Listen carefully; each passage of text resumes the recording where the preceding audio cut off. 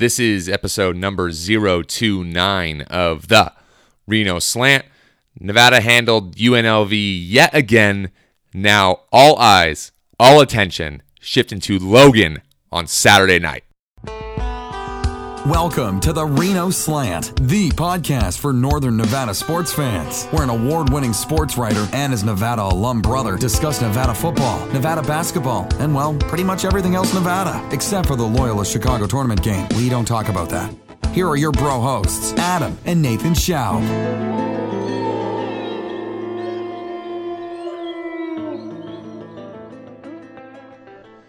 It was a fun night at Lawler. Nevada handed UNLV another L. Nick Vazikis getting his number retired. The stripe out. Once again, another beatdown. So Adam and I are going to break that one down. Just 3 regular season games left. Where did the season go? And then our guest this week caught up with Geoff Grammer of the Albuquerque Journal, one of the most prominent Mountain West media members, truthfully, in terms of credibility, in terms of respect, in terms of presence. It was just great to catch up with Geoff. Covers New Mexico, obviously. Really had a fun and interesting conversation about the state of Mountain West officiating, because that's something that he kind of heads that conversation, at least in the Mountain West. The state of Mountain West basketball in general, betting on Mountain West games. You know, we talked about #drink, and then did a deep dive into the current scandal at New Mexico. They have a few issues. So all in all, a really interesting conversation with Geoff. Was really glad we were able to get him on this week. And now it's on to, it's not even arguably the biggest game of the season to date. It is the biggest game of the season to date. It's the CBS crew was talking about it after the UNLV game. Arguably the second biggest game of the entire weekend in the college basketball landscape. Nevada is going to Logan to play Utah State for what will basically be the Mountain West regular season title game. The Spectrum is going to be bouncing. Nevada obviously looking for his first quadrant 1 win. Utah State looking for a signature victory as it hopes to maybe secure an at-large bid, or certainly increase the chances of an at-large bid. So Ab and I will break that one down, preview that one, as well as next Tuesday's game at Air Force to play the Princeton offense. So what do we need to remember about those squads, favorite players, keys to wins, and predictions? For slants, games of the weekend, Nevada's going to be paying attention to the Pac-12 this weekend. We'll certainly explain. We go road tripping with Chad Hartley to Logan and Colorado Springs. So for folks who are going to be fortunate enough to go to Logan or to Colorado Springs, either on Saturday or next Tuesday, Chad's got some recommendations for you. Nevada baseball, the hot start continued last weekend. They went to Long Beach State and had a really impressive weekend. Social, got some more really good questions from you guys. And then as always, we're going to get out of here on Random Reno. Our iTunes 5-star review of the week comes from Casper the Ghost. We were shut out. Pot swells back to $2 next week. So if you're listening on iTunes right now, make sure you scroll down to write a review. Leave us a quick review. You'll be in the running for the iTunes 5-star review of the week. Those reviews mean a ton to us. We read all of those. And for those who, I get fairly frequently, someone will reach out and say, what can we do to help out? And I say, leave a review on iTunes. It's one of the best things you can do to help us out. And we would certainly appreciate it. We're going to get to the UNLV game here in a second. But bro, how long until St. Patrick's Day? You counting down? I do not have my countdown, but I'm ready to go. But I'm always ready. That's my mentality. 2.5 weeks we're down to. We're both going to rock our Tipsy Elves stuff. Got our shirts last week. You got which ones did you get? The Beer Me shirt and the... I got Beer Me and one that was very applicable in college. It says text everyone. It says whiskey's saying that. Just some awesome shirts from Tipsy Elves. So if you don't have anything to wear for St. Patrick's Day, make sure you check out tipsyelves.com. I'm going to be rocking out the Leprechaun sketch t-shirt. It's absolutely hilarious. As I've said last week, I'm going to be in Chicago for St. Patrick's Day, and I fully intend on having one of the best shirts in all of Chicago. Make sure you get yours and any other hilarious t-shirts, tanks, suits, accessories for men and women at tipsyelves.com. And exclusive for our listeners, use promo code SLANT20 for 20% off at checkout. That's SLANT20 at tipsyelves.com for 20% off. So it was never really in doubt tonight. Nevada handles UNLV 89-73. Nevada moves to 26-2, 13-2 in the Mountain West, remains a half game in front of Utah State, I should say. unLv drops to 15-13, 9-7, and once again proved that it cannot be anyone worth anyone in the Mountain West. They are good at punching down. They're not so good at punching up. Bro, what is the first thing that you took away from tonight? Nevada backed my take. I said that ESPN matchup predictor needed to be higher. I saw it got posted on the Instagram account. I said UNLV has no chance. They're down at 18 at half or something like that. Just watching that game, UNLV did. I mean, once Nevada went on that 12-4 run in the first half, early in the first half, they went on a 12-4 run. It was pretty nice. But ever since that point, UNLV really, they were never really able to claw their way back in. Nevada, I think they got within 9 a couple times or something like that. But Nevada pretty much kept them out of reach the entire game. Brutal backdoor cover, too. Or great backdoor cover, depending on who you bet on. Depends on who you had it on. I texted my buddy. He asked me earlier today. He goes, "Hey, who you like?" Nevada, spread 17 this morning. And I texted him and I said, "I kind of like UNLV plus 17." So. Yeah, that's a bad beat for sure. On the garbage time possession, they get a bucket to cover. My first thing, I'll go to the stands first. Shout out to the fans. Shout out to everyone that made the trip. These weekday 8 p.m. tips are brutal. They're just tough. I mean, it's 10:15 and we're recording here. So folks aren't going to be getting home till 10:30, 10:45 on a weeknight. That's tough. 11,289 show up. I think Chris Murray said it was the 8th biggest crowd in Lawler, history. The stripe out looked incredibly sharp. Looked really sick. And then obviously it was a special night for Nick Vizikis and his family to see 22 go up in the rafters forever. And it was just a cool night for Reno, for the community. Nevada has drawn over 151,000, just shy of 152,000 for the season. That set the attendance record for a single season. And there's still another home game left. It certainly helps that it's UNLV. Again, though, these 8 p.m. weeknight tips are tough. So shout out to everyone who went. Shout out to everyone who wore the colors and participated in the stripe out because it really did look awesome. And tonight was really just a kind of a fun night, a fun celebration of this program right now and where it's at. Yeah, when they always do events and promos like that, it always has that slim chance of just going very poorly, especially like when you're doing it that, set up that well. It's like, there's always that slim chance that there's going to be a section that doesn't play by the rules or, a group of red that messes it up. But yeah, I agree. That was actually my second point. I was going to mention that as well, that it looked really well and it was executed arguably to perfection. Yeah, the marketing team at Nevada certainly deserves a ton of credit. I don't think a lot of people realize how much work actually goes into that to make it happen and to market it and to get that sort of participation. Yeah, you throw the shirts on the seats. People actually got to put it on. People got to buy into it and you got to promote it. And I thought marketing obviously did a great job of that and it showed. I just thought Lawler looked really sharp tonight. Going on to the court, the offense was back to elite form. It was awesome to see. It helps just playing UNLV. I mean, Nevada just owns UNLV at this point. Nevada shot 53% from the field, 48% from deep. Ball was moving around, 20 assists on 32 buckets. The concern would be rebounding though. We really saw it in the second half. UNLV out-rebounded Nevada 40-28, and a lot of those were on the offensive end for UNLV. 19 offensive rebounds for 23 second chance points. UNLV had that many second chance points, that many offensive rebounds, and they still lost by 16. Imagine if Nevada does a better job rebounding the basketball, how gross this really could have been. So a lot of positives, a lot to celebrate. That would be the one concern from tonight. We've seen that now in a few games where Nevada has a tough time on the glass. I think really though the positives would be how good the offense looked. Caleb, Cody, and Jordan had 67 points. The big three did. UNLV finished with 73. But those three alone almost beat UNLV. Well, we're pretty much on sync tonight because I had those three names written as my last points. Yeah. That's what you'd want from those seniors, the guys who have played UNLV multiple times, that have been here for a while. And they honestly, I mean, especially in front of the home crowd too, it was just a great way to end it. I mean, yeah, you get the weird case, maybe they play in the tournament, but for the regular season, that's just a great way for that group, those three guys to, end their Nevada career against UNLV.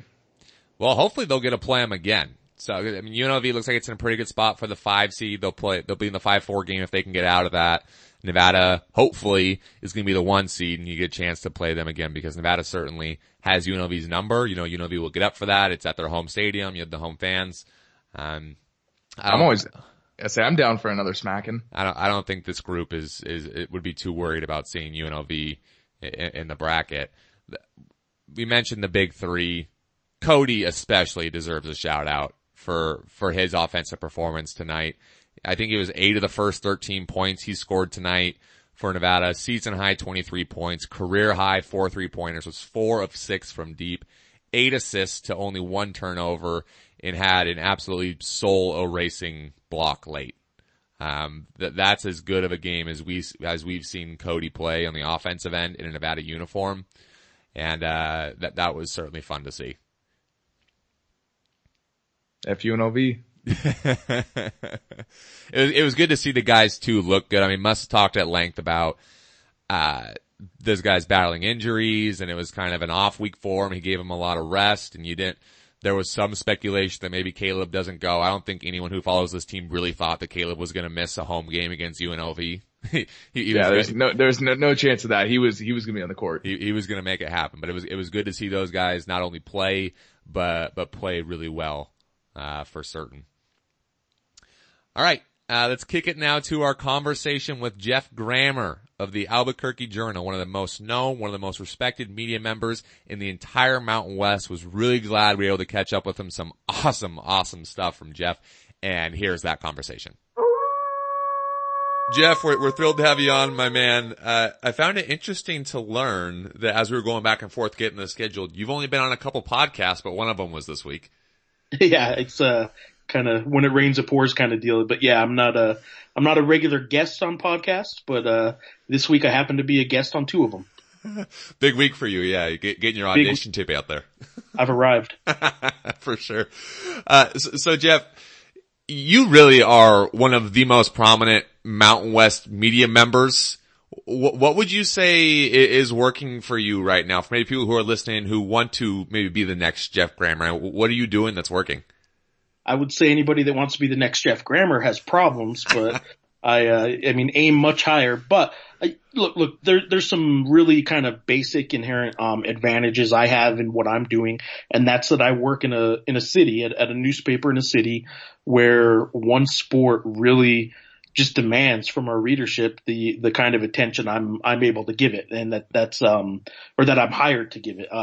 That's Lobo basketball. A lot of places around the country, it's football. It's a college football team that might have that in a college town. In Albuquerque though, for years it's been Lobo basketball. So the one, I guess the luckiest sports writer in the state is the guy who has that Lobo basketball beat in the state. And I happen to be the lucky guy right now in New Mexico that has that, because every day during the season, I'm asked to write about Lobo basketball, and I rarely in season, off season's different, but in season, I'm rarely asked to, hey, go pick up that, we need some help on this high school game, or we need help editing tonight. And so come in and do a desk shift or something like that. In season, they pretty much, just let me loose on Lobo basketball all the time. So that's an advantage I have that a lot of other places don't. A lot of other newspapers around the league have reporters that have to focus on other things. Right. I didn't have to worry about signing day for football or anything like that. I just do Lobo basketball during the season. So that's one main advantage that just being where I am, being in Albuquerque, gives me. Yeah. Well, why do you think that Albuquerque has such a love affair with the basketball program and maybe not as much with football? Because that's pretty much the inverse from where it is pretty much anywhere in the country. Yeah, it's one of the few places left that actually makes a profit off of its men's basketball team and not off of its football team. There's only a handful of those. I think Kansas you can even argue Kansas doesn't because the Big 12's TV contract is so high for football specifically that you could kind of even twist those numbers a little bit. There's really you can count on one hand the places left that are making money off of basketball and not football, and or at least making as much if you just compare the two. So UNM's one of those places. The history of it is this, I think. The Pit, it's a venue that they dug 37 feet into the ground. They basically built the roof first and then started digging dirt out of the earth here and made this arena here and it opened in 1966. So we're 53 seasons in now, 53 years in, and it became this venue that was sort of a community. The whole state really loved it and embraced it. And in 1980, while it had a whole lot of really good Lobo teams through the years that the community came out for, and it used to seat more than 18,000 and it quite regularly had 18,000 plus in attendance and standing room only, it really became kind of a thing of its own in 1983. And this is unique to me. From anywhere. It was Jim Valvano's NC State team that beat Phi Slamma Jamma in the 1983 NCAA championship game that kind of made the Pit. He's running around the pit floor looking for somebody to hug, and that moment made the Pit kind of its own character in the college basketball world. Now, it was already kind of starting to build a reputation. That's why it got the NCAA Final Four in the first place. So it was already building a reputation, but that moment kind of made the Pit its own thing. Yeah. And what people don't, I think, realize about New Mexico basketball, well, it's had a lot of good teams. It's had, top 10 ranked teams. It's had some really good, it's had All-Americans and stuff like that. It's never been to the Sweet 16.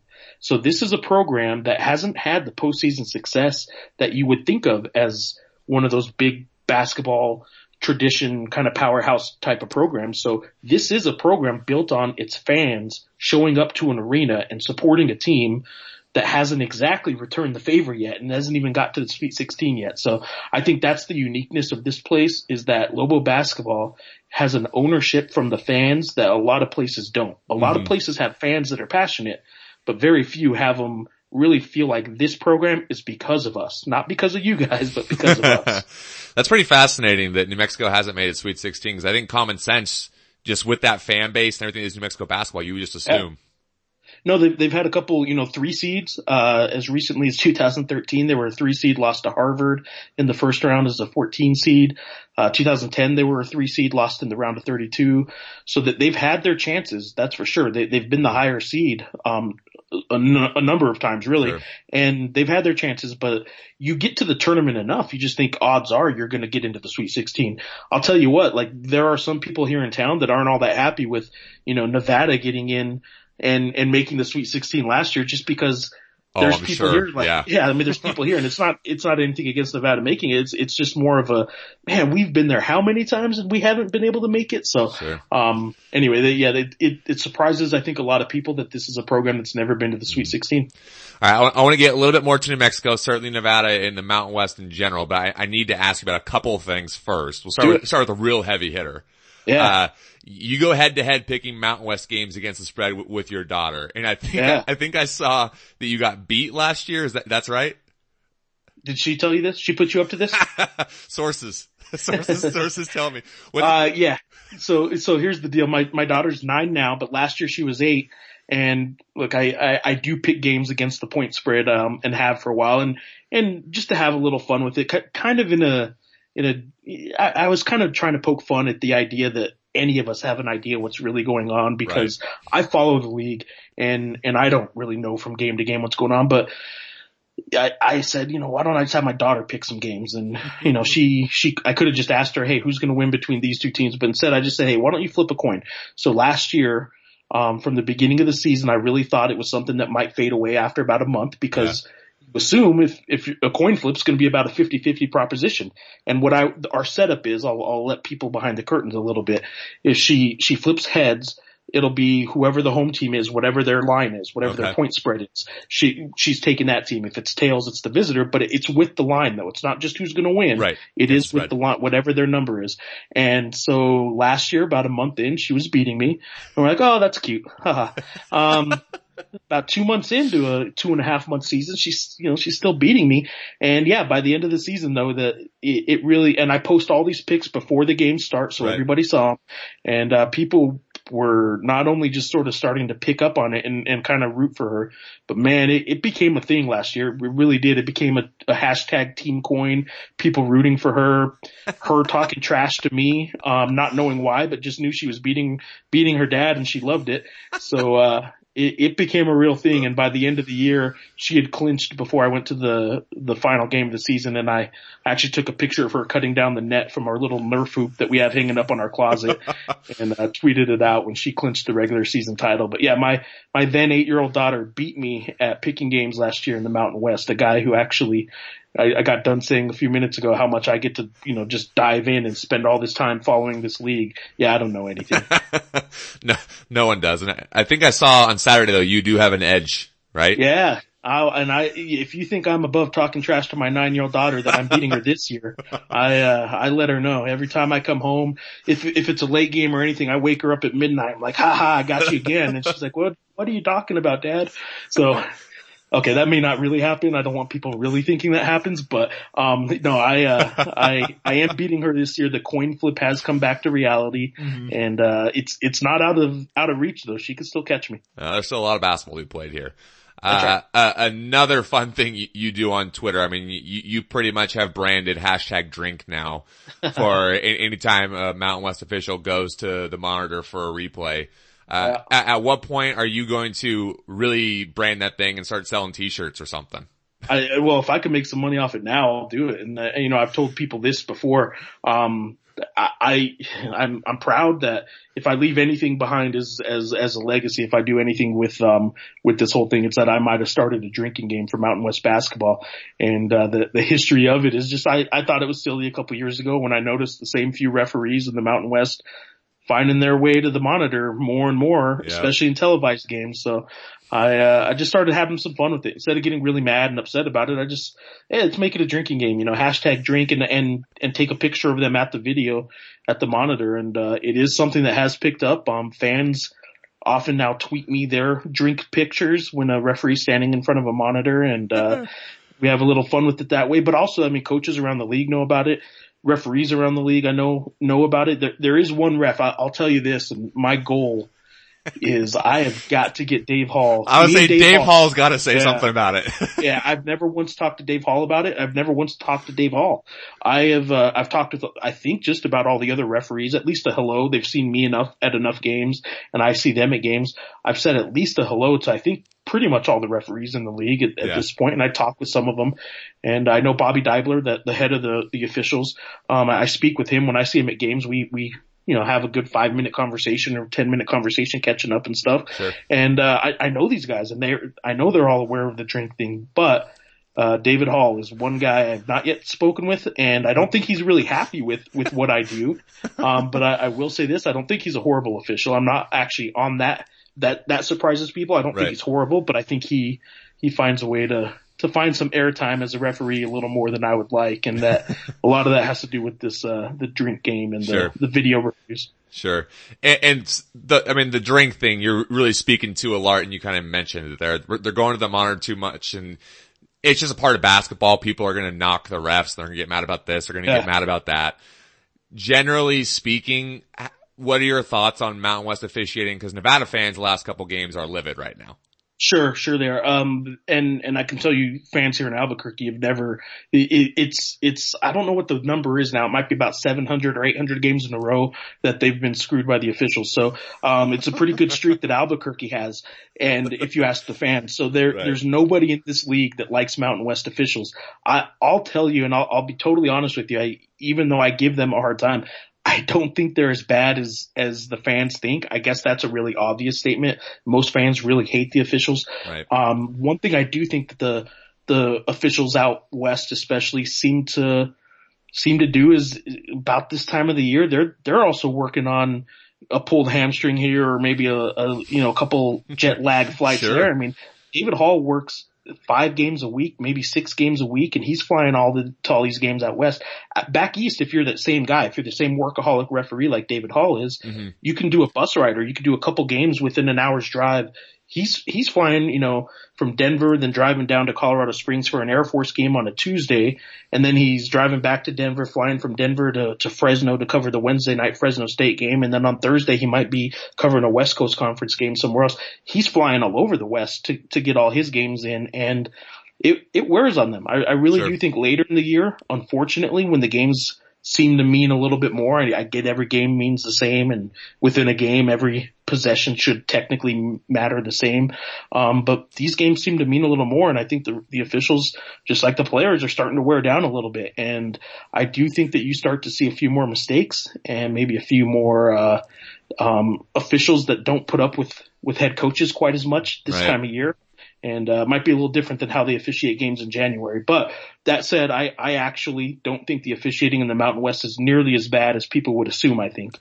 That the referees traveling, that's a good point, because that's something you hear no one talk about ever. Yeah. And it's amazing. Like, I really do want to at some point just track the miles of a David Hall, because he's one of the busiest referees. Yeah. Some officials do 2 or 3 games a week.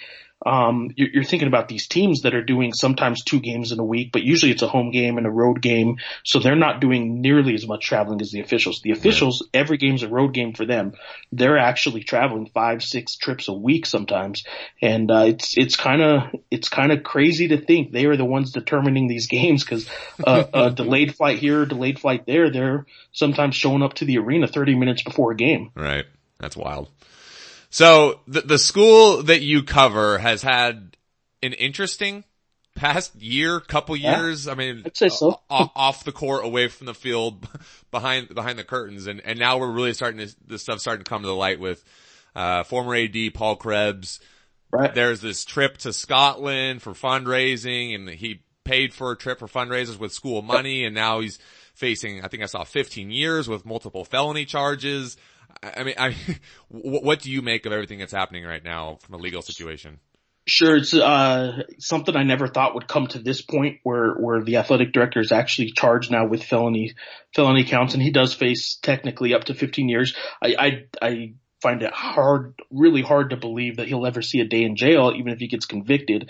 That's just not exactly how first time offenses, especially on white collar crimes, work.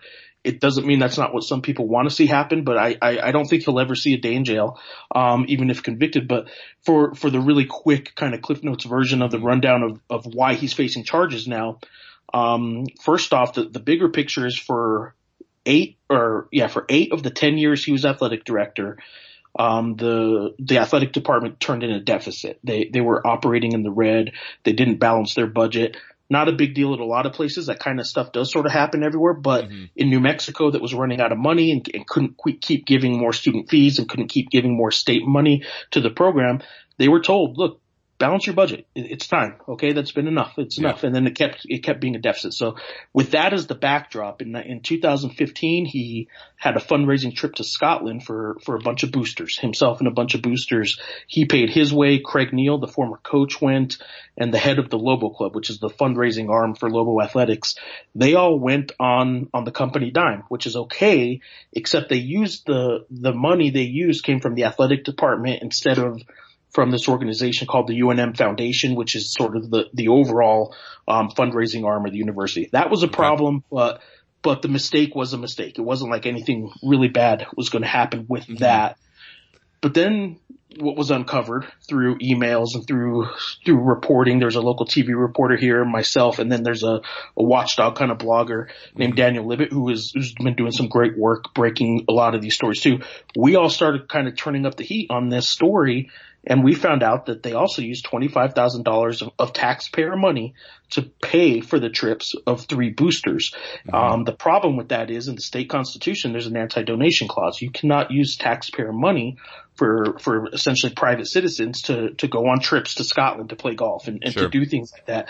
So then you're now you're looking at a crime might have been committed. So while they start looking into that crime possibly being committed, the classic cover-up was worse than the crimes. Is sort of the realm we're in now. Paul Krebs wrote a check for $25,000, but he signed it as anonymous. He did not want it tracked to him. He used his wife's credit card at one point to pay for it. Police found out then the way they did it was just in a very very much a cover-up kind of way. And I say all these things, I'm saying them as fact because these aren't necessarily things he's denying. Yeah. He just doesn't think, he and his attorneys don't think these rise to the level of any kind of crime. But he admits that he had committed an error in judgment is what he had told the school president at the time when he let those guys go on the company dime. And that's why he felt it was in his best interest to go ahead and write a check for $25,000. Yeah. I wish I had that capability. I can't even do that if I wanted to. But he tried. Basically now we're to the point where the attorney general thinks he tried to cover it up. There are some tax implications because he wrote the check to the UNM Foundation, the fundraising arm. There might have been some tax breaks he got. You can't get tax breaks on a crime you're trying to cover up. Right. So now we got some tax issues. We got some fraud charges. We got some money laundering charges. And that's where we're at now is the former athletic director is basically being charged with all of that in relation to a 2015 golf fundraising junket to Scotland. Wow. And what was your relationship like with Krez? I don't know how much I'm sure you got to know him a little bit. I mean, was this a huge shock to you? I mean, what was your general thoughts getting to know him? It absolutely was a shock to me. Shock not so much in that it happened. It's a shock that we're at where we are now. Yeah. As it started kind of coming out, I guess it was such a slow process of what was coming out that I guess I wasn't overly shocked by it by the end of it. But, I knew Paul. I know Paul well. I knew his wife, Marjorie. She's an employee at UNM still. And through the process, there were a lot of delete this emails and commands to people that worked for him and communication he had with his wife to hey, delete these emails. Cause in the state of New Mexico, all emails on a public, employees email server, like they are as employees of the University of New Mexico, they're all public record. And so he was telling people to delete emails and stuff like that. The more and more I found out about that kind of stuff, I was a little bit surprised. I know they weren't ever the most transparent athletic department at UNM. Yeah. And I don't think a lot of athletic departments in general are. So I guess I wasn't overly surprised that they weren't all that transparent, but then to the lengths he went to actually delete some of this stuff, I was a little surprised. But I mean, look, there are some Lobo fans that think he's the worst person ever, that he destroyed this athletic department. There are others who did business with him that might have been season ticket holders that knew him a lot better, that like him, and he's sort of being made an unfair example of, to sort of put all the blame of the past several years of UNM athletic struggles on him. I'm kind of in between. I mean, I just cover the guy, but I don't think he's a bad person. I don't think he ever did anything thinking he was committing a crime. That doesn't mean it wasn't a crime, but I don't think he was ever doing anything thinking, wow, I'm going to get away with this one. Right. You mentioned that you were one of the people, I mean, you're pretty instrumental in kind of uncovering this story. As you mentioned, it was kind of a drip. There wasn't really one bombshell. This thing kind of came out slowly. What's your relationship now with the school? Because that's journalism 101. That's a delicate balance.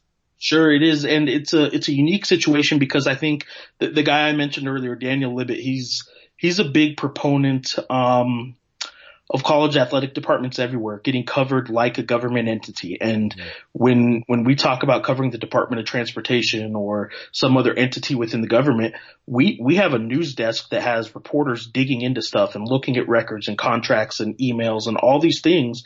But when it comes to college athletics, the primary source of coverage and the primary way we tackle covering them has always been about the game coverage, maybe some coaching contracts, maybe looking at some school budgets and stuff. But it's not getting dug into like this story kind of evolved because it started getting dug into like that. Right. And the beat writers can't really do that for a couple reasons. First of all, there is the question about how much a beat writer like myself might have to do during the season. I have to write player preview or game previews, game stories, player profiles. I'm just covering the team for the entertainment value of fans and readers that want to follow the teams. How is the team doing? Who's that recruit? How's the coach doing? How's the league doing? All that stuff is a busy enough job during the season. I think that the other question is, and this is one I might be a little different than most on, is it is tough for a beat writer to basically be digging for that story on, hey, athletic director, I think you might have done something illegal here. I'm going to dig until I get that story. oh, and by the way, now that I'm done asking the question on that, can you tell me something about the game coming up? That's a tough balance. Yeah. You know, it's hard for a writer to go to a press conference to cover the upcoming, you know, Nevada's coming to town and they're a top 10 team. They're coming to the pit. Let's talk about that. And when we're done with that, can I have 5 minutes to talk to you about the crime I'm trying to uncover that you committed? So those kind of things don't really happen very well for beat writers, but I do think it's something that if you have to pick or choose, the beat writer still needs to do those when he can. I think it is, I don't like the idea of always handing off an athletic story when it becomes important or when it becomes like serious. And I think that's something that maybe we journalists do at newspapers and TV stations and everywhere.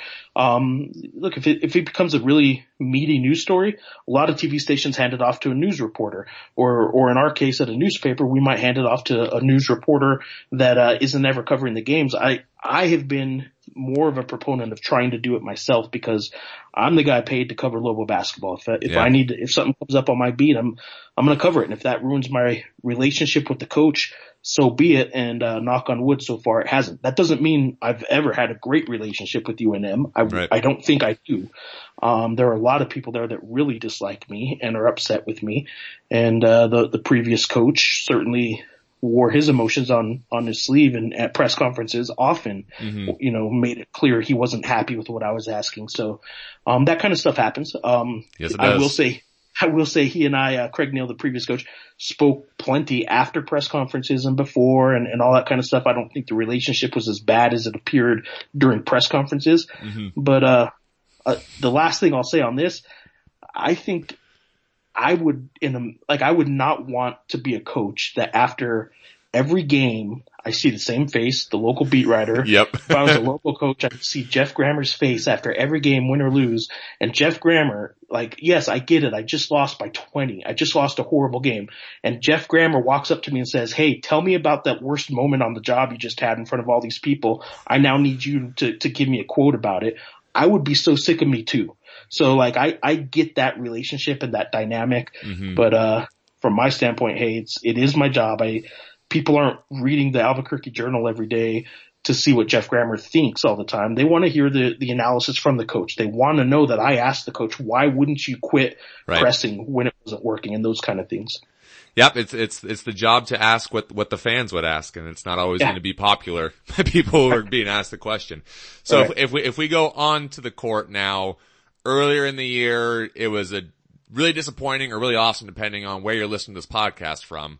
But Nevada goes to Albuquerque and gets its butt kicked. I mean, absolutely got thrashed. I mean, what was the reaction in Albuquerque to that?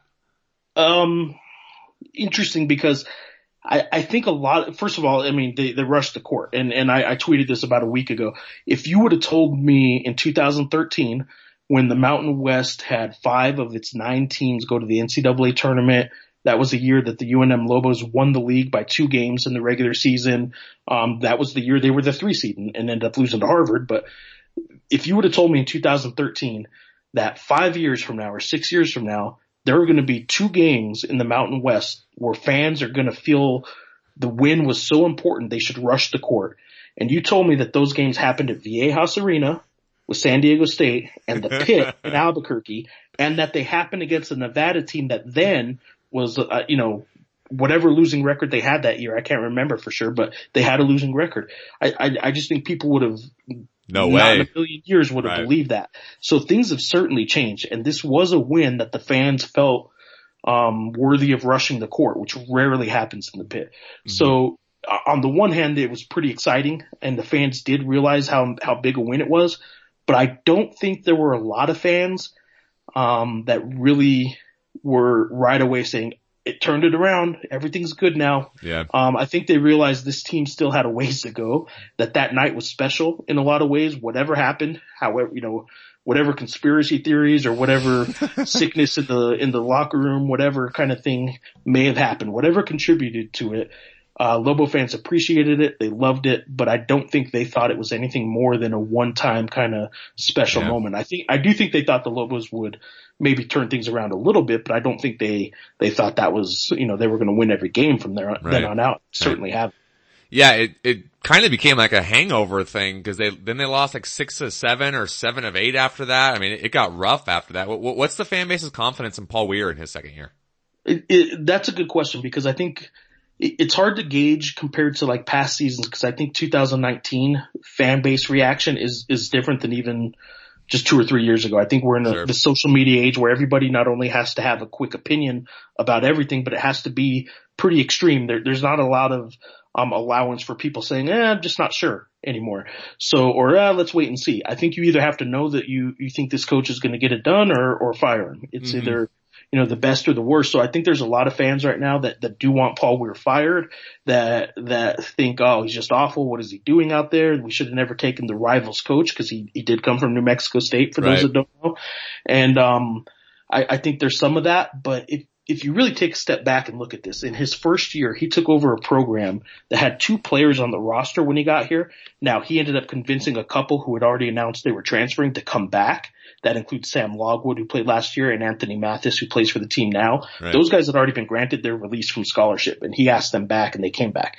So he took over a roster with two players, and they were picked 9th. They finished 3rd last year and got to the championship game of the Mountain West tournament. They had a lead with 7 minutes to go, about 7 or 8 minutes to go against San Diego State from going to the NCAA tournament. I mean, that was an improbable year. And now in his second year, he's not yet completed year number 2. And there's fans that want him fired because they were picked 3rd in the preseason this year. And right now they're in 9th. Now, they do have their 4 easiest games of the season ahead of them. They still have Wyoming and San Jose State. They have Colorado State coming in the pit and Boise State coming in the pit. They are actually picked on KenPom.com.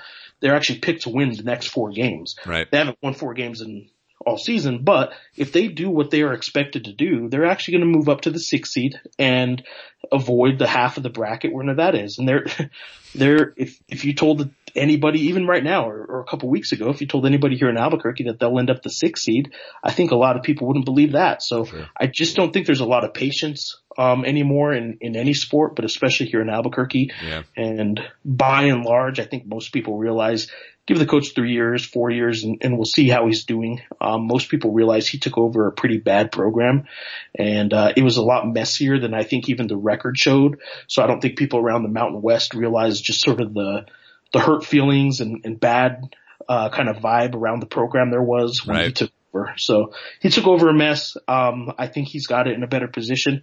And they again sort of have some players sitting out this year that should make them pretty good next year. Mm-hmm. How many sweaters does he have? We were discussing this a couple weeks ago. Yeah, I know this answer. I know it. Oh, I love it. I talked to him just last week in Logan when he wore a silver sweater, and the Lobo colors are cherry and silver, so it's not red and gray. It's cherry and silver, and I better get that right, otherwise I'll be told about it. Yeah. He has 3 cherry sweaters. He has 3 red sweaters that he wears that he rotates and cleans, and he gets them dry cleaned. And he didn't have any one of the 3 ready to go on his trip last week, so he took his gray one or his silver one, and that's why at Utah State last week he wore silver for the first time. He's worn red every other time. And the history on the sweater is while earlier this year he told some story about Steve Jobs used to wear the same outfit every day just because it took out a portion of his day where he had to pick out his clothes, and had this really weird sort of story about it. Right. The truth is, last year he started wearing the sweater because he doesn't eat during the season. He doesn't sleep. He's a guy that's going to kill himself if he keeps this pace up the way he just beats himself up over wins and losses. He's a little manic, and he doesn't work very well when the team's struggling, and actually is probably worse when they're winning. So he quit eating last year at one point and lost so much weight during the season, and he's already a fairly small guy. Yeah. He lost so much weight that he didn't have a suit that fit him anymore. So one game, it was, time to head over to the office, and they wanted to buy a new suit. So he just threw on a sweater one game because his suits just looked so loose on him. And I think they won. So that started the trend, and he has not looked back since. He's worn a sweater every game since, and he's going to stick with the red sweater, I guess, for a while. And I will say that when he was winning last year, everyone thought it was good around here, and everyone liked it. And this year that they haven't done as well, they're like, all right, get rid of the sweater already. You look like you work at Target. Like, get out of here, man. So Paul from Target. Yeah, Paul from Target. And then when he wears khakis, he looks like Jake from State Farm. What are you wearing, Jake from State Farm? Yeah. Khakis. So New Mexico isn't the only team in the Mountain West this year to underperform. I mean, pretty much everyone outside of Nevada, you can make a case for Air Force, Fresno's been pretty strong. If you had to look collectively at the conference and say, okay, this is what's going on, or these are some of the issues, what are a couple of things you'd maybe point to? I really think the biggest thing for any non-power in basketball, I call it Power 6 just because I include the Big East. Yeah. But they're going to face some problems too, because what I think the biggest problem in basketball in general right now, outside of the power structure, is that the football money is like it is in football. It's really starting to take over and separate the haves from the have-nots. And while you don't, the direct impact of football money, you don't associate with it affecting these basketball programs. Well, of course it does. It starts to trickle down facilities. Once you build that new football stadium with all that football money and you have a little bit of leftover money, well, then maybe it finds its way to basketball or facility upgrades there and stuff like that. I just don't think that programs like the Mountain West that have a bunch of $30 or maybe even $40 million budgets annually can keep up with the programs that have like $100 or $80 million budgets. And right now what the Mountain West has done, and a lot of people tell you this is the right decision, but I think what the Mountain West has done over the past 4 or 5 years is really focused on football. Yeah. I don't think there's a lot of schools. I think what Muss has done at Nevada, for instance, in the last couple of years where he has secured, some funding and some investment into basketball is only because of the just wild success that he has had in such a short period of time. Right. If you look at the conference as a whole, UNLV is not spending what it did or doesn't have the devotion to basketball like it once did. I mean, Marvin's getting paid, certainly under $1 million. Steve Fisher, when he left, they took a step back in Dutcher in salary and stuff like that. They're not spending quite as much as they once did at San Diego State. So while a lot of programs around the country are starting to invest more and more, the Mountain West, which was had a good thing going there for a while and built up expectations, started struggling. And I think like at a place like New Mexico, I mean, Craig Neal was getting paid $950,000 a year, and some other things might have got that over $1 million, but he was about $1 million a year, and he got replaced by a guy who started last year at $600,000. So they saved $400,000 in just one person's salary. And in that first year, I think a lot of programs are hitting some financial hard times because they're trying to keep up with football. Right. And I think that's the main thing that's happened. But I also think that, the reality is when they expanded to 11 teams in basketball, it was because they had Hawaii in football. They needed 12 members for a very short window. They needed 12 members to have a conference title game in football. Mm-hmm. So that's what the expansion, that's why they wanted to get to 12 teams. Well, you don't need that anymore. So I do think San Jose States of the world certainly watered things down. I don't think the Mountain West needs to be a 12-team conference. I think it was probably at its best when it was 9, if you just shave off 1 or 2, and I don't even know who the other ones are. I'm not about to suggest I know who that is, but I think part of the San Jose State is one of them. We can agree on that. San Jose State's one of them. I don't know who 2 is, but I can tell you who 1 is. And I mean, San Jose State. And they started splitting the pie, 12 ways. They started splitting the pie in basketball 11 ways. And that starts to add up when you have a year or 2 of struggles and you don't get that NCAA tournament money. It starts to add up. And I think that's where we are. It also has had a run. If you look at it, it's pretty fascinating when you look at this. Almost everybody in the league is coached by a coach who's on their first job. Brian Dutcher at San Diego State. Musselman technically is at his first college job. I know he's coached in the NBA and he has the experience, but Musselman is the best team in the league. He's on his first college job. The 2 teams that played for the Mountain West title game last year, San Diego State and New Mexico, were not only coaches at their first or young and early in their careers, but like they were in their first years with their teams. And I know Paul Weir had one other year at New Mexico State, but he was 38 years old coaching his first season at New Mexico, playing for a title against Dutcher, who was coaching his first year at San Diego State. You look at San Jose State, first time head coach, Wyoming, first time head coach. Colorado State and Utah State both have young coaches who are on their second jobs. And, but Fresno State, first time head coach. I'm going through the list here. Dave Pilipovich at Air Force, his first head coaching jobs at Air Force. Leon Rice, his first head coaching jobs at Boise. Now he's been there a while, but these are all first time head coaches. And it's unique to me that this league was so good and has so many first time head coaches.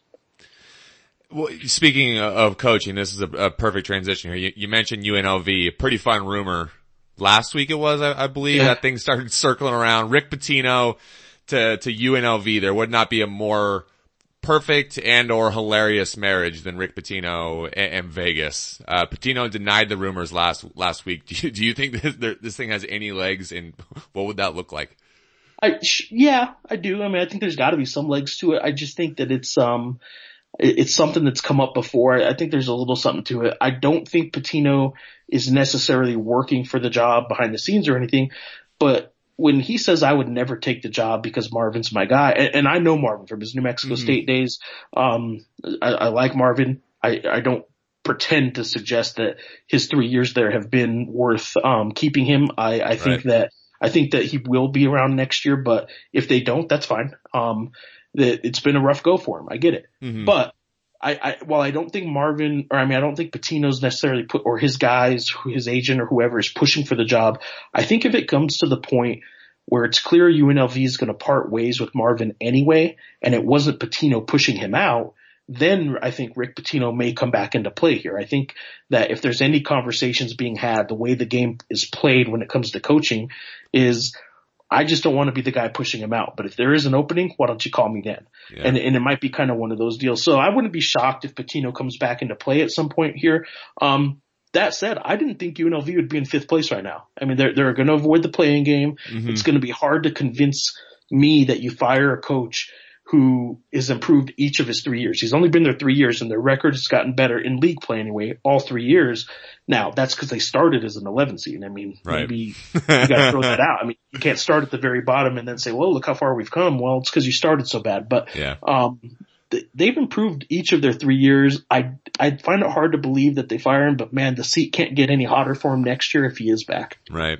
Yeah, I love the people who discounted Rick Pitino rumors as soon as Pitino said no. Like, oh, Rick said it, so you know it's real. Yeah, well, yeah, I mean, Nick Saban, yes, I mean, you can go down a list of coaches that have denied the coaching rumor. It's kind of like the athletic director giving a statement of support that, he's my guy, he's not going to get fired. That pretty much means you better start looking for a new job because in the world of college athletics, sorry guys, I'm not going to trust you on this one. For sure. All right, Geoff, amazing getting your insights. What's the best way people can follow your work? Twitter's probably best, and it's at Geoff Grammer, and I do spell my first and last name wrong, so I'll spell it out for you. It's at Geoff, Geoff, Grammer is Grammer, and Twitter's the best way to do it, at Geoff Grammer. You can also read us anytime at abqjournal.com, and that's where all my stories go. So I'm around on Twitter all the time, though. Awesome. Geoff, thank you so much for your time. Congrats on the success you're having, and we'll see you down here in Vegas in a couple weeks. Yeah, I'll be there, man. I appreciate it. Really appreciate Geoff coming on. Some really great stuff from him, as you guys would expect. Love the #drink story, and then the story about Paul Weir sweaters I thought was also fascinating because that's something that we've talked about on the podcast.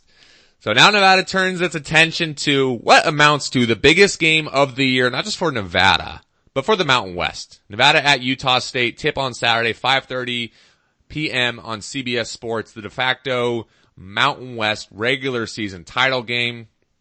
And I know some of you maybe need a new lucky shirt for one of Nevada's last regular season games of the year.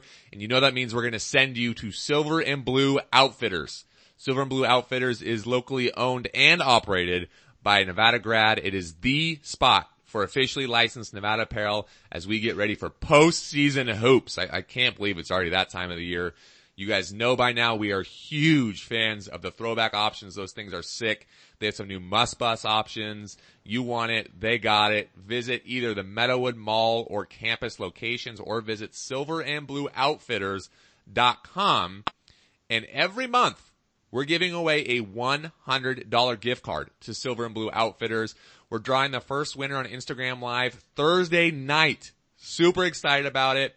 If you're listening to this Wednesday night late or early Thursday, all you have to do is swing by one of the two locations, snap a quick selfie inside one of the locations, and then post on either Twitter or Instagram, tag SNB Outfitters and the Reno Slant. Got to be following both accounts, and that's it. you'll be in the running for a $100 gift card to Silver and Blue Outfitters. So, tip on Saturday, as we mentioned, 5:30, biggest game of the season to date. Utah State is rolling 23-6, 13-3. They absolutely waxed San Diego State at home on Tuesday night. Their RPI is at 38. Ken Pom has them at 39. The net, they jumped from 37 to 33. So Nevada finally is going to get a quadrant 1 game. It's been a long time since Nevada's 72-49 win at home at Lawler in the Mountain West opener on January 2nd. The 49 points, by the way, in that game, a season low for Utah State. They looked pretty good against San Diego State on Tuesday night, and we know how Nevada looked when those two teams played a week and a half ago. Utah State only 1 game back of Nevada, so if the Aggies win this one, they're tied for first place atop the Mountain West. As I mentioned, big game on Saturday. What's something you got, bro? Sam Merrill. Not sure how many people remember, but he's their guy. Averaging 35 minutes, 20 points, 4 boards, and 4 assists a game. So like you said, they pretty much handled San Diego State. He didn't necessarily have that great of a game. He was 6 of 20 shooting, including 1 of 9 from 3-point land. Mm-hmm. So not a percentage you like to see, but he was 6 for 6 from the line. So I'm expecting him to have a nice little bounce back, especially against Nevada. And the way they've been playing, he's going to be ready to show up. Yeah, the concern is that he didn't play that well and they still thumped San Diego State. Mm-hmm. That doesn't make me feel warm and fuzzy inside. One of the things I want to say about this one is Nevada's going to be walking into a beehive on Saturday. For those who watched the game on Tuesday night, the Spectrum was going berserk. And if you think it was going crazy on Tuesday, it's going to be that and then some on Saturday. Not only is it a weekend game, but now you're playing the 12th ranked team in the country or whatever Nevada's going to be ranked going into that one. Oh, they'll still be 12. They're going to be playing for first place in the Mountain West. They're playing for, at this point now, Utah State believes that they have a legit shot at getting an at-large bid. It's just going to be absolutely crazy in there. Utah State at home this year, 13-1. So Nevada's played in some tough environments so far this year, and I don't think it's a stretch to say that Saturday will be the toughest one. Huge game.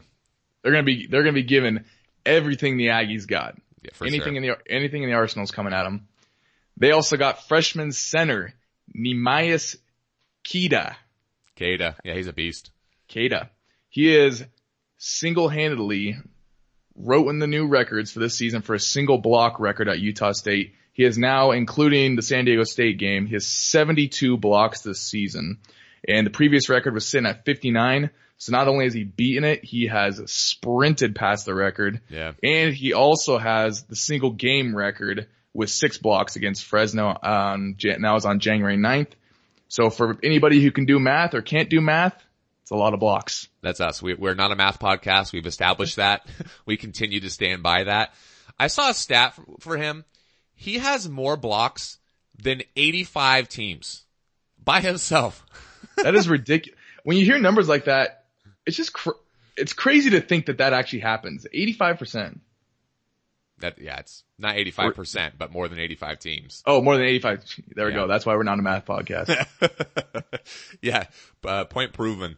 Queta is part of the reason that this team, really good at blocking shots, especially him, but really good at defensive rebounding and holding teams to low shooting percentages inside the arc. Utah State is +9 in rebounding margin this year. That's best in the Mountain West. Second in the Mountain West is UNLV at +4.7. This Utah State team just gobbles up rebounds. They're the only team in college basketball, and only the 4th college basketball team since 2002, when Ken Pom started tracking this stuff, to be top 5 in defensive rebounding percentage and 2-point defensive field goal percentage. This team rebounds everything on the defensive end, and in part because Queta, they impact a lot of shots at the rim, and they're grabbing those shots that they're affecting. So this is a defense that's not going to be kind to Nevada in the paint. So they're going to figure some things out for certain. That's to put it lightly too. Yeah, one of 4 teams since 2002 in 17 years. They're one of 4 to be top 5 in both. Crazy. Who's your favorite player on the other roster? Clay Stahl, 6'10", 240-pound center coming from Chandler, Arizona. And some interesting stats about him because I had to look on their website, see if this guy's got anything that intrigued me, I guess. But he missed the majority of his senior year in high school because of an injury. But he also, last season, only appeared in 10 games before missing the rest of the season. So this guy, total weakie, mental midget. He's got a low pain tolerance. That's why I picked him, because he's not going to be a guy that's going to blow us up because he can't handle any pain. I thought you were going to say because you relate to him. Oh, yeah. Sometimes you just naturally, like, it's those subconscious things. I didn't even think about that. And I was like, you know what? Sometimes I like to take an off day or an off week, off month, off year. Off there you go. I'm going with 6'8" junior forward. I'm going to butcher this name. And that's how it's supposed to be in this spot. Roche Grootfam. I don't know if that's how you pronounce his first name or his last name. I'm going to say Grootfam is how you pronounce his last name. Grootfam. Grootfam, maybe. He hasn't played at all this year. I got a question for you. He's from Paramaribo, Suriname. Do you know where that is? Suriname, isn't that in South America? It is. I had no idea where that was. It's like right above Brazil, but close to Venezuela. Yeah. Oh, we're a geography podcast. Maybe. Half half geography podcast. All right, keys to victory in this one. Easier said than done, but you just got to stop Utah State's momentum. I would say get an early start because, like you said, this place is going to be jumping. Anybody in that place that is rooting for Utah is going to be screaming. They're trying any chance they have to get into March. So get off to a quick start. Use the kind of crowd noise to your advantage and just shut it down early. That was my first point as well. Got to find a way to handle the emotions in this one. We've seen this team is playing some crazy environments, especially this year. This is going to be unique though, considering the stakes now that are tied to this one. Utah State, the Spectrum, it's going to be going berserk. We know what happened last time Nevada went on the road. Utah State's thinking at large bid. You got to keep your emotions in check in this one, especially in the first 5-10 minutes because you know Utah State's going to come out swinging. Mm-hmm. Definitely. And let Jazz orchestrate his symphony. Ooh. He had a great game last game. Played all 40 minutes. He was 3 of 5 from deep for 10 points. That's been his role. Not huge numbers, not high volume, but what he does, he jumps on it and he produces when he's needed. You're talking about against Fresno? Yeah, talking against Fresno. So we're going to need him in this game. So let him orchestrate. My next one is defend Sam Merrill. You already mentioned it. He's one of the best players in the Mountain West. He's second in the conference in scoring, over 20 points per game. Shooting over 40% from deep. That's third in the Mountain West. He gets to the free throw line a ton, over 150 attempts. That's third in the Mountain West, and he's 90% when he gets there. Nevada won the first meeting between these two teams because of its defense, and it's going to have to be strong again, especially on Sam Merrill. My last one, compete on the glass. Nevada was only out rebounded 44-43 in the first meeting, and I mentioned this is one of the best defensive rebounding teams, not only in the country, but over the last decade and a half. This team is just a freakish team when it comes to defensive rebounding and impacting shots inside the 3-point line. This Nevada team has been, I don't want to say disappointing. It's surprising that they're not a little bit more dominant on the glass considering the length and size that they have. Utah State's gonna impact shots. Nevada's gonna have to find a way to compete on the offensive glass and maybe find a way to get some second chance opportunities. So that means Jordan Caroline in this one and Trey Porter, we've talked about it, is finding a way to pick up those 2 fouls far too early, and it just totally impacts Nevada offensively, it seems. He's got to find a way to stay in the game and have a presence, because if Nevada gets whooped on the glass, I think it's going to be a long night, because that's a theme in the 2 losses this year at New Mexico and at San Diego State. Nevada got beat by, I think, 10 rebounds at New Mexico and 9 at San Diego State. So hang around on the glass. What do you got for prediction? 84-82 Pack. 2-point win. Real narrow. Nevada is banged up. Nevada is tired. No. Nevada is on the road. No. Utah State seems to be getting stronger at this point. They've won 12 of 13. I don't feel good about this one. Nevada finally has a quad one game. You know they're going to get up for it. I think they're in trouble. Utah State 75, Nevada 71. Just saying. I hope I'm wrong. I would love to be wrong, but it's a tough task coming up on Saturday. Not as tough next Tuesday at Air Force. Tip at 8 o'clock on ESPNU. Last true road game of the year. Then obviously Nevada coming home to play San Diego State next week in the regular season finale. First thing to know about the Falcons, 12-15, 7-8 this year. They got Wyoming on Saturday, so they'll play one more game before then. 228 in the RPI. Ken Pom has them at 243. The net has them at 240. Dave Pilpovich has done an awesome job in his 8th year. He's one win away from tying his most ever, as far as Mountain West wins in his 8 seasons. So Air Force has been better than they've been. Still metrics not loving this squad, and that's not necessarily surprising. Not at all. Well, one thing I like to do when it's a program that's not very flashy and doesn't have a lot of statistics to back up anything, and especially when they don't have the wins to show for it as well, I like to talk about the state of the program. Went on the website today, last night, was looking at some information. And what it came down to, do you remember, I talked about a promo during football a while back, and I can't remember what it was, but it was something ridiculous, some offer. Speaking of football, our boy Wolfgang was an Air Force, or is an Air Force player. So here it is. Here's where it ties down. And I was thinking of a comparison to Nevada tickets, and this is the one thing that was, for everybody listening, to make you feel a little more gracious and appreciative of the state of our program. To get into the last game, it was $10 got you into the stadium and a hot dog. $5 for scouts. I'm not sure what scouts are going there, and then kids got in for free. Yeah. So you look at that, looking at some Nevada tickets, and then looking at Air Force. Oh my God, I'm glad we're Nevada, but that's the state. That's the state of their program. $10 to get in and for a ticket and a hot dog. That was the state of the Nevada program very recently. It's been we turn the page. No kidding. This Air Force team, as much as they've struggled relatively, it's been a good year by Air Force's standards, but in terms of the big picture, this is a team that's 12-15 this year. They're still 3 games under 500 for the entire season. They are significantly better at home, though. They're averaging 9.5 more points at home than on the road, and they got a plus 11 point scoring margin compared to road games. So they've been a lot better at home. That said, when the Air Force came to Reno about a month ago, this was the game that Nevada scored 20 points in the first half. Mm-hmm. That was rough, and obviously figured it out in the second half. That's like the meme of the dog sitting in the room and everything's on fire, and the dog's just pretending that nothing's on fire. Yeah. Exactly. This is fine.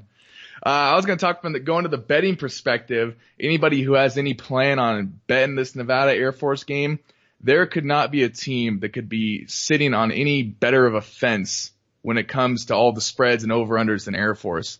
On the season, they are 12-13-1 against the spread. At home, they are 6-6-1. On the road, they are 5-5. And then for over-unders, they're 14-12, leaning overs. Wow. So they did, and their best cover, they did cover against Fresno. They were a 12.5 point dog and only lost by 3. But for anybody looking at a betting angle on this team, it pretty much just sounds like you could flip a coin and you'll have just as good as odds if you do some research. Yeah, need to flip Geoff Grammer's coin for his daughter in this one because that's right down the middle. Yeah. This is an Air Force team that plays to the system. They play knowing that they don't have the best athletes. They run the Princeton offense.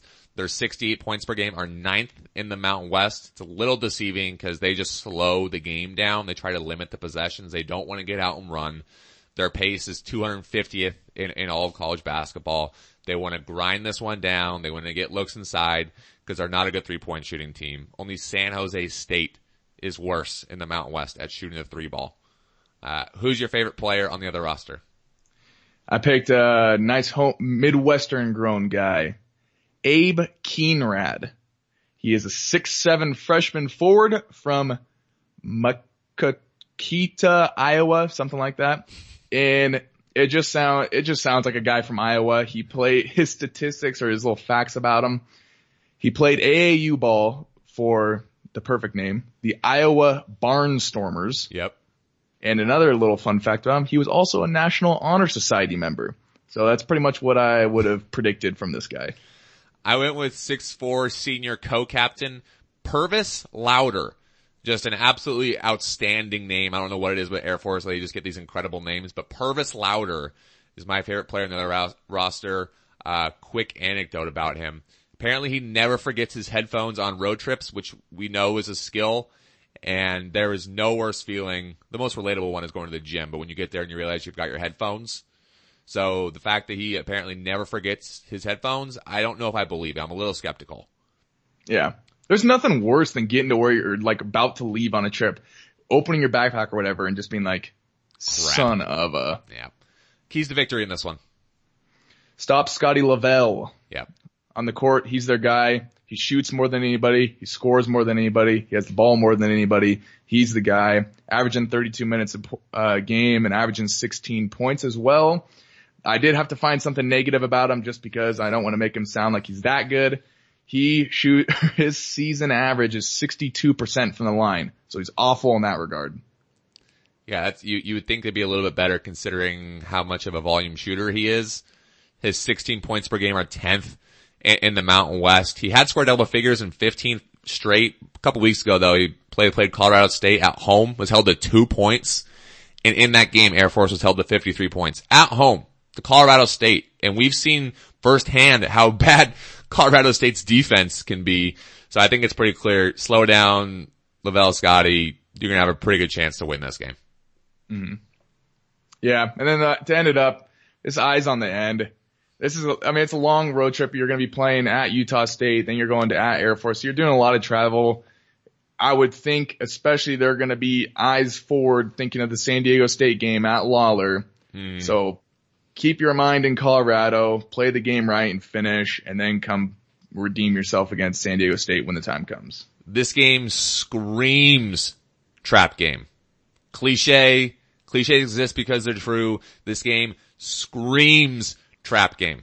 Coming off the Utah State game, then you got the San Diego State game coming up. It's the last game of the regular season against San Diego State and then the Mountain West tournament, and this team clearly is focused. Must even say, like, look, we're focused on getting to the NCAA tournament. Like, that is our focus.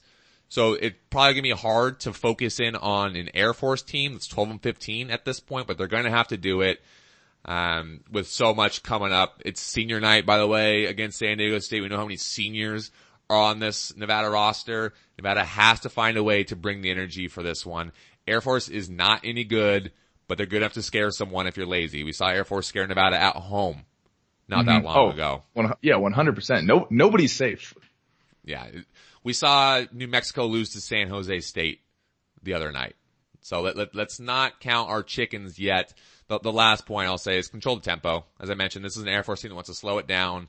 Nevada is longer, faster, more athletic, more talented. Don't let Air Force bog this one down. Get out in transition and control the pace, and then Nevada would be fine in this one. What do you got for a prediction? I'm going 76-66. We're pretty close. I got 78-65. So we both got some pretty comfortable Nevada wins. Top squad. Let's jump into some slants now. Games of the weekend. What are a couple games you're looking at? You got Gonzaga at St. Mary's this weekend. I believe that's on Saturday. There is also Kentucky at Tennessee on Saturday, 11 a.m. And I'm looking for my boys to bounce back this weekend. You got the Atlanta Legends coming into Phoenix to play the Arizona Hotshots. I had to eat my own words because your Stallions, yeah, they did. Your Stallions trampled the Hotshots. I was so embarrassed. I ripped my jersey up. I burned everything. Did they make payroll this week? That happened? I haven't gotten paid yet. All eyes for me. I didn't even mention an Alliance game. All eyes for me this weekend, obviously, if we're looking somewhere elsewhere than Nevada, Pac-12. Couple big games for Nevada. Big weekend for Arizona State. If that win is going to move up to quad 1 for Nevada, Arizona State needs to play well this weekend. They're 63 in the net. At least they were on Tuesday. They need to get to 50 for that thing to move to quad one. So they still have, they need to move up a little bit. They need to get to work here. This weekend they have Oregon, net 75. That's on Thursday night. Then Oregon State, net 79 on Sunday night at 5 on ESPNU. So both of those at Oregon is going to be close to a quad one game for Arizona State. Oregon State's going to be right there as well. Also on Saturday, Utah at Colorado. Utah 101 in the net. They were on Tuesday. Colorado 76 in the net. So another borderline quadrant one game for Utah. Nevada obviously has the win at Utah. The Utes aren't going to get to 75 in the net to make that quad one, but they could get in the top 100 and give Nevada 10 top 100 games this year and would be 10-0, assuming what happens Wednesday night against UNLV and then against Utah State, obviously. So let's go road tripping. Nevada's got Utah State on Saturday. Chad Hartley, we were off last week. Last regular season road tripping of the year. We're going to start in Logan. Then we're going to go to Colorado Springs. So for folks who are making both trips, one of the trips, Chad's got you. All right, Chad, two of the more exciting places in the Mountain West. We did Laramie a couple weeks ago, backed it up, this week. We got Logan and Colorado Springs. So we'll start in Logan, a massive game. Basically, as we were talking about before we came on, the de facto Mountain West regular season title game. For those making the trip, what do you got? You know, I'll say this about Utah State and Logan. Their two facilities there for basketball and football are among my favorite places to go and watch a game.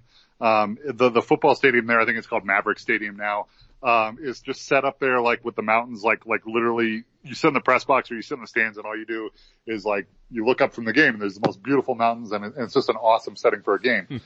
And then the Spectrum, the D. Glenn Smith Spectrum, is just when that thing's packed, like that's an awesome environment. It's loud and it's crazy, and their students really get into it. So I think they're sold out for this game, so that's going to be the environment that Nevada's walking into is one of the tougher ones in the Mountain West, frankly, when it's full, and it's going to be full. Yep. So I really do enjoy Logan for that aspect of it. That being said, I really don't have a lot of picks for you. There's a lot. It's a smaller town, and there's a lot of chain restaurants and that sort of thing.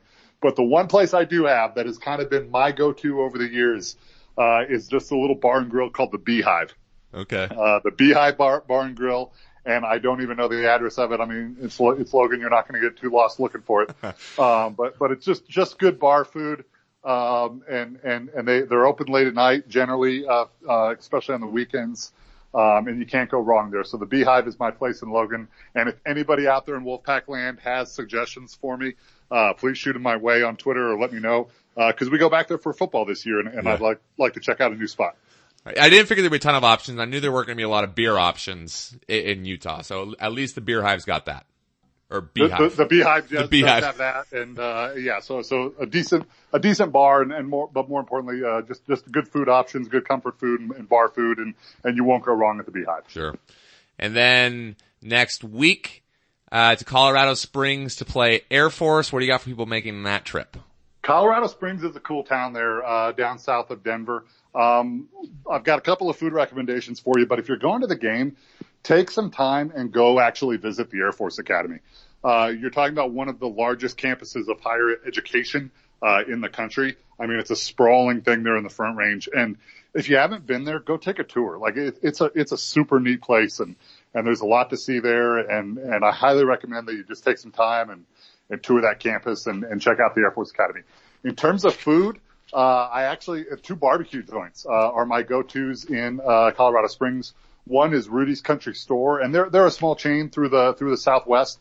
You can find them in New Mexico and Texas as well, but Rudy's Country Store does super good barbecue.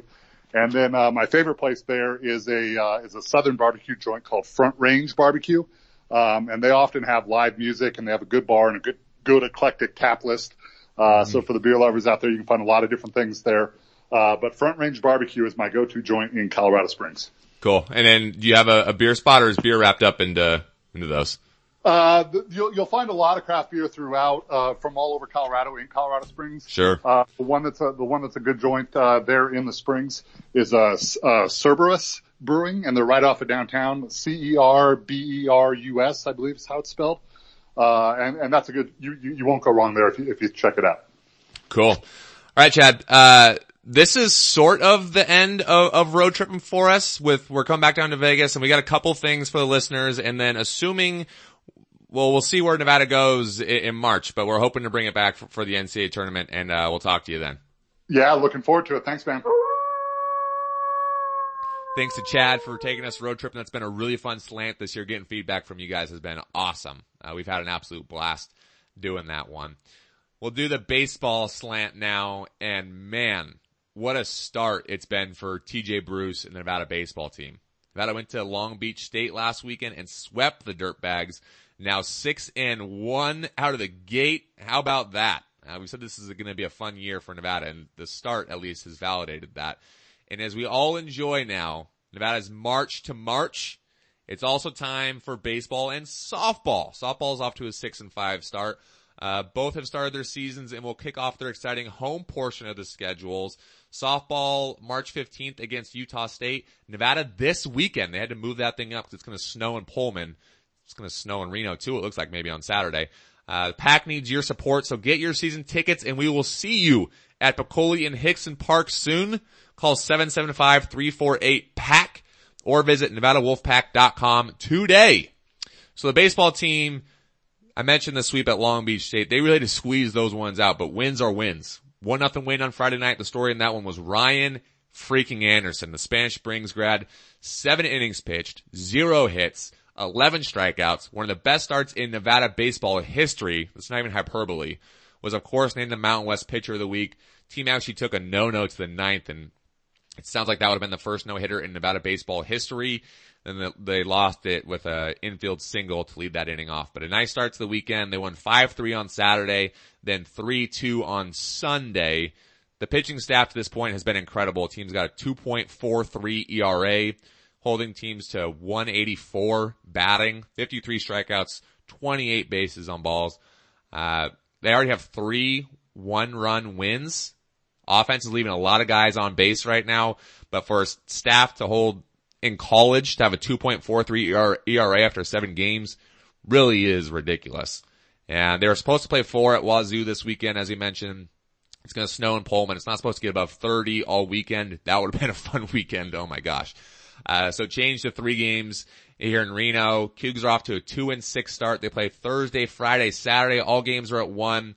As I mentioned, snow in the forecast for Reno on Saturday, it looks like. Either way, it's going to be a cold weekend, but a good opportunity, nice little surprise for folks to get out and see this team we think is going to be a really fun year for Nevada.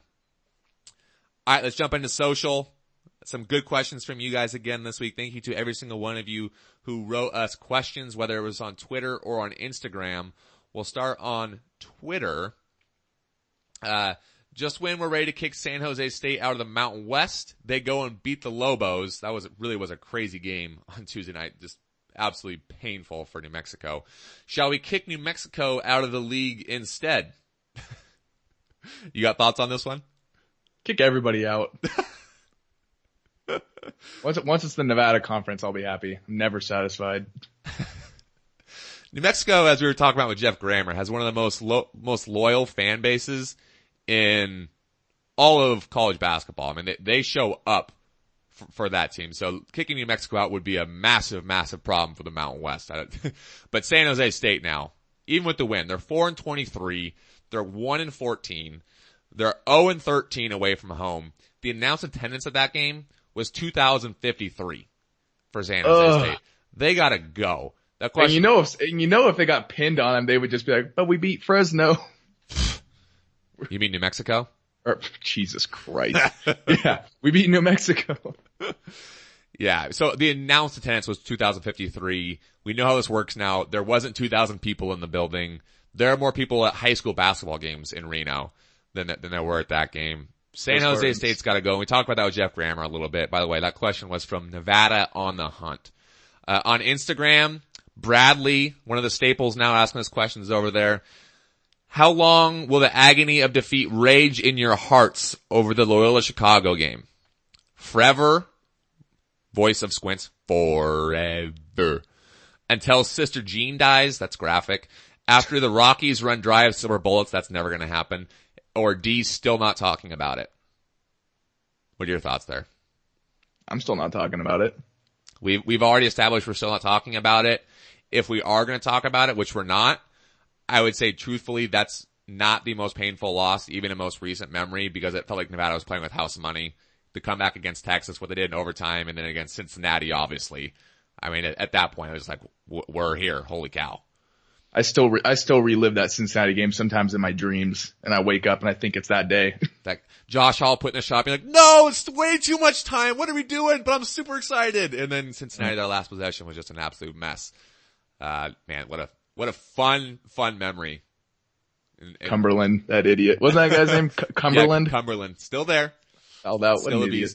beast. Bradley followed up with, also, what the hell happened to your left eye? So it happens occasionally. Sometimes when I'm doing video, my left eyelid, I get like, it just doesn't like open all the way. I don't want to say it's like a lazy eye. We call it the Shoup eye, cause you get it too. I get it with my right eye. Oh, it's your right eye where it happens. Mm-hmm. Yeah, sometimes it happens with the left eye. I call it the Shoup eye.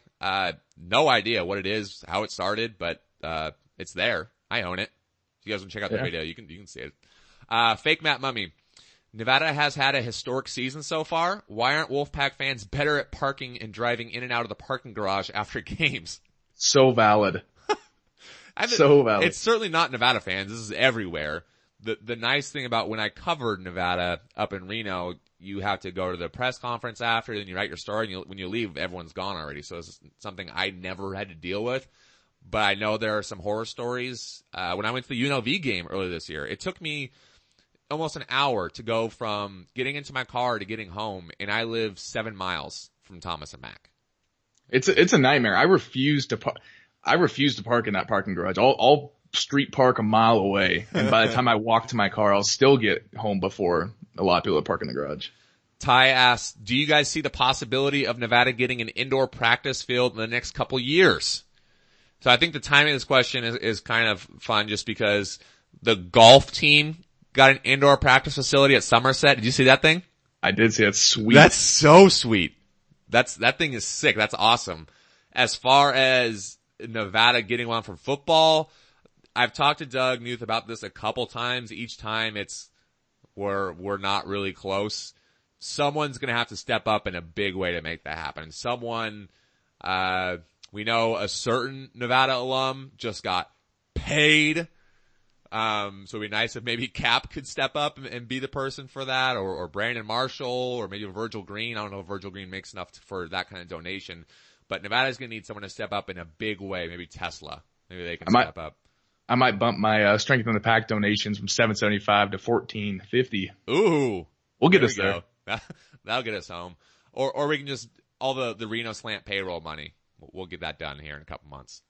Yeah, that'll be endless. Marcus asks, you wake up in the morning and start going through your notifications, and you eventually make it to your email where, without fail, someone has sent you some nonsense email you don't care about. But somehow it keeps making it through the junk filter. Who is your biggest culprit? Fake Matt Mummy. I'd have to think about that one.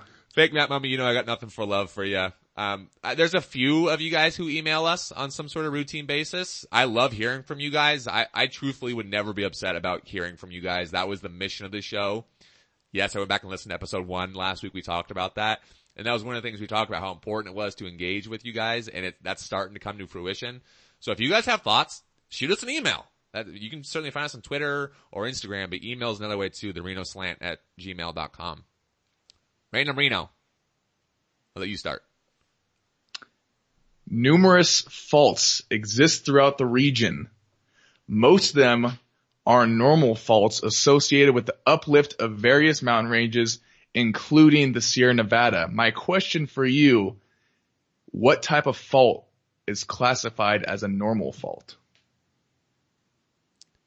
So we're a half geography podcast. We're certainly not a geology podcast. A Says you. tectonic plate. I remember that one. Yes. Is it tectonic plate? No, Damn no, it. I'm talking about the motion is I a don't vertical motion. That's what made the mountains so big. So the region, there's also where they like sit on top of one another and kind of rub. Oh. But the Sierra Nevadas is known for the normal faults. For everybody listen, it is a vertical motion. That's what created these huge mountains we have. Oh, I was thinking of doing some name or something. Vertical. I'll give you no, we don't do participation trophies. What's your random Reno? I'm actually really excited about my random Reno this week. I laughed when I found it. So we know that Reno is responsible for many, many things. Blue jeans, the Ferris wheel, the roller coaster, the first chimpanzee that can do sign language, a bunch of trees, a huge skate park, a river that goes the wrong direction. This one was great though. Reno was home to the longest cat in the world. The longest cat. Longest cat? Household domestic cat. Stewie was 48.5 inches long when he died. What? Over 4 feet long. I saw a picture of this thing. It looked like a jump rope with fur. It was 48.5 inches long this thing was. I think that'd scare all the neighborhood kids walking around. It died in 2013, was 8 years old, had cancer. The type of cat was a Maine Coon. It looked like a pretty cool cat. And I guess the breed of the cat is known as the gentle giants of the cat world. And Stewie was pretty special. Not only was he the longest cat in the world, he had the longest cat tail in the world. I couldn't find the length on that thing. But suck it, everyone else. Longest cat in the world. Reno's got dibs. I don't know who has it now. Jesus. Oh, also last week, tallest rock wall in the world. Look at Reno. Reno on the map. I love it. And that is our show this week. A little bit longer than normal because it was a great conversation with Geoff. So we appreciate all of you guys for sticking it out with us. Thank you to every single one of you for listening week in, week out. We're grateful for you all. Thank you to Geoff Grammer of the Albuquerque Journal for coming on. Thank you to Chad Hartley for taking us road tripping. You can follow us individually on Twitter at Shoup Nathan and at Shoup Adam.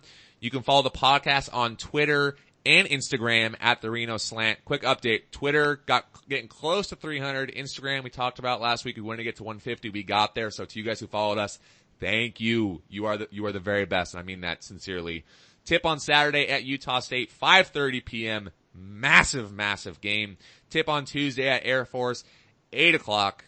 Our favorite start time. At least it's on a Tuesday, not on a podcast recording day. And then after that, only one more regular season game. Where did this season go? I'm excited and sad all in one. Have a great, great weekend, you guys. Go Pack. Thanks for listening to the Reno Slant, the podcast for Northern Nevada sports fans. Until next time, and we're still not talking about the Loyalist Chicago tournament game.